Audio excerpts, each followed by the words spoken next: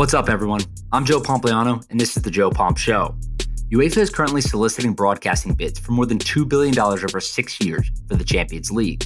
So today's episode breaks down why I think the winner will end up paying much more than $2 billion. I hope you enjoy this episode, but before we get into it, let's quickly run through today's sponsors. This episode is brought to you by Whoop.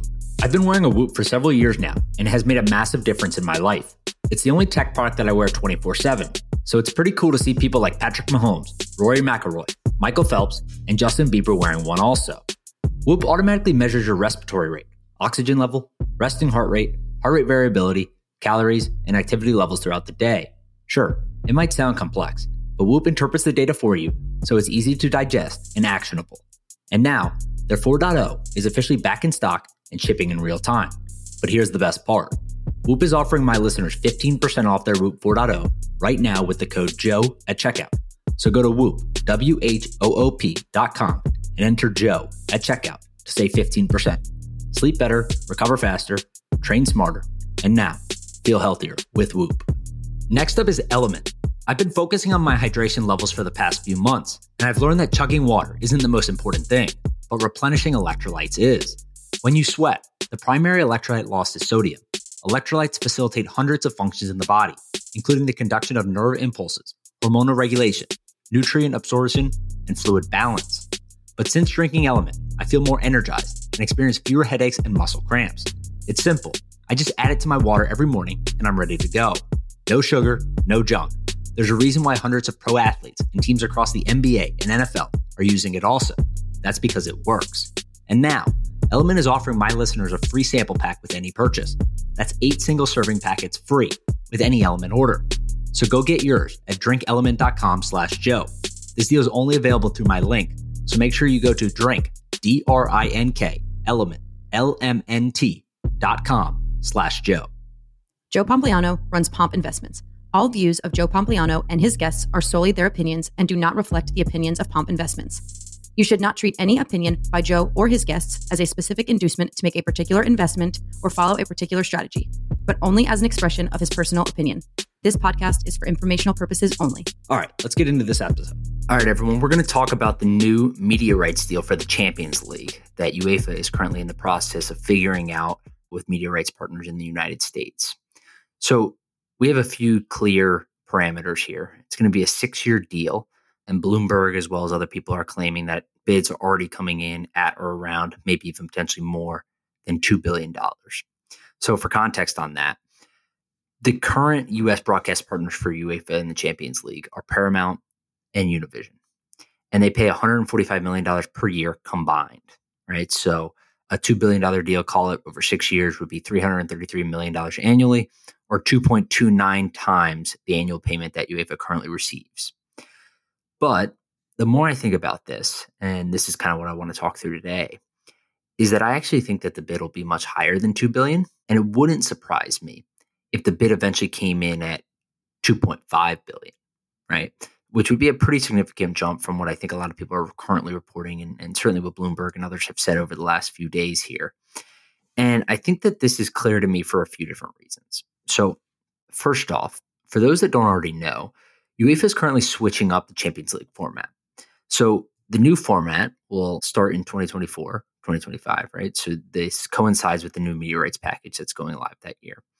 And it will not only give U.S. broadcast partners more games because more teams are being included, but it will also include higher quality matchups. So, for example, by increasing the tournament from 32 teams to 36 teams and the group stage games from 6 games to 8 games, UEFA has created an additional 63 matches annually. So now networks are not bidding on 125 games, they're bidding on 189 games.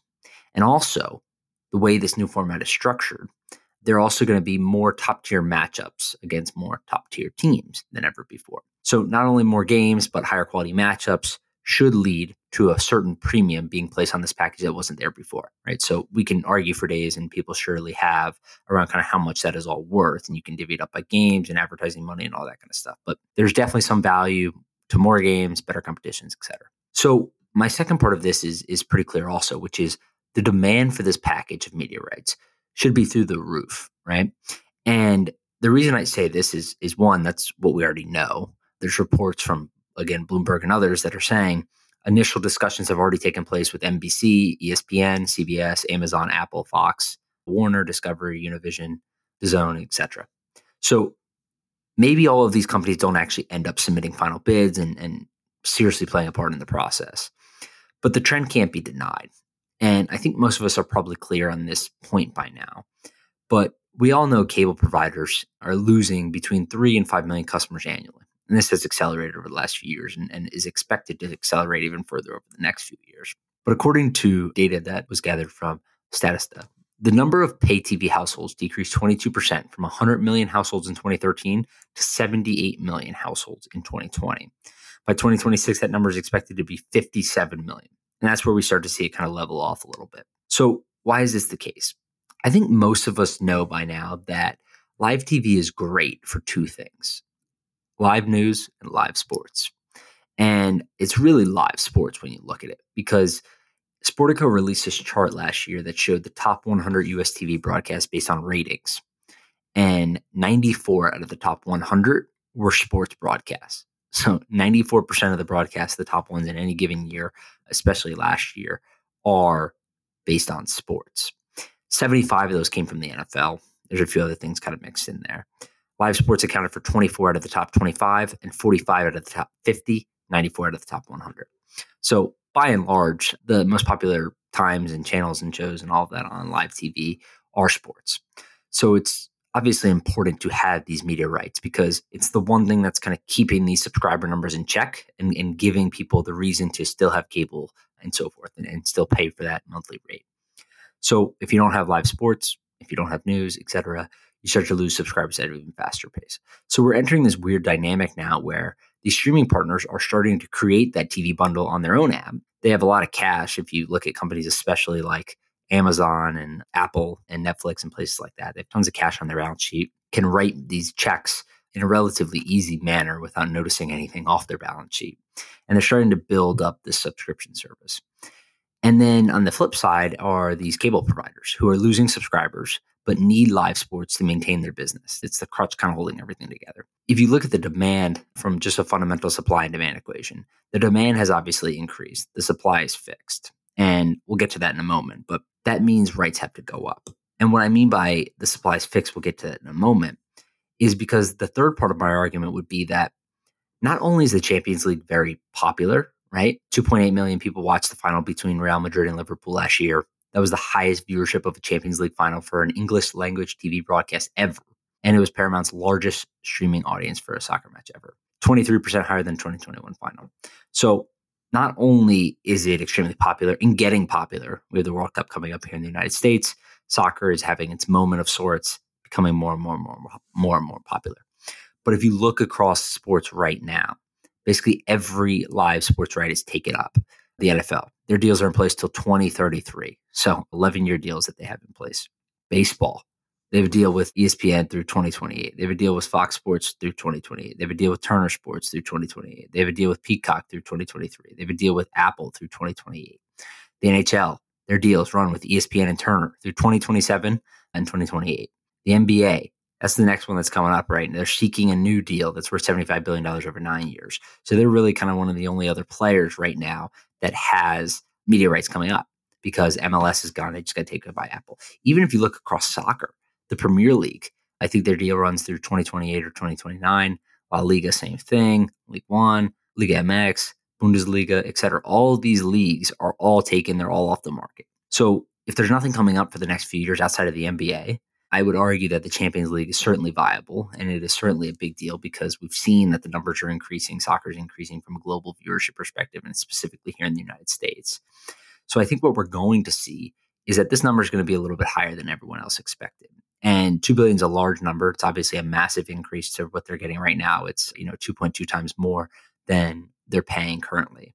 But I think those three things combine, right? When you think about viewership today, when you think about the new format, which is going to increase not only the total number of games, but the big matchups that you'll see that will drive these big audiences. And then the Champions League in general, it drives a very young and diverse audience, which I think is extremely important for a lot of these providers. And then you look at the landscape today and you say, okay, wait, none of these other rights are available, right? MLB is taken, NHL is taken, NFL is taken, MLS is taken. The English Premier League is taken. La Liga is taken. Bundesliga is taken. Liga MX is taken. And you get in this weird dynamic where now you could totally see that the price goes a little bit higher than you might think. Regardless, I think this is going to be fascinating to see how it plays out. I know a lot of other people are watching this too. I will make sure to keep you updated as we hear more on this. We should have some bids coming in, at least within the next week or two, where we start to get some concrete numbers around kind of where people are circling, what the rights package might look like, who's going to own the English, who's going to own the Spanish, who's going to own other properties of this, and how it will be rolled out. But I do think that UEFA has built themselves the opportunity, not only by extending the rights from 3 years to 6 years, but the time that the rights are coming up, combined with the World Cup, combined with the growth of soccer in the United States, combined with the new Premier League rights, right? Combined with the MLS deal, and then just everything else that I mentioned. I think they've created themselves a really nice and unique environment where they're going to be able to draw much more from this deal than maybe a lot of people probably previously thought. And again, it'll be fascinating to see how it plays out. I will keep you guys updated as always. Hope you have a great day. We will talk again tomorrow. All right, everyone. That's it for today. I hope you enjoyed this episode. And as always, I appreciate you listening to The Joe Pomp Show. Make sure you subscribe to the podcast on Apple or Spotify so that you don't miss any episodes going forward. And if you are looking for additional content, check out my daily newsletter at readhuddleup.com or follow me on Twitter at Joe Pompliano. I hope you have a great day, and I'll see you next time.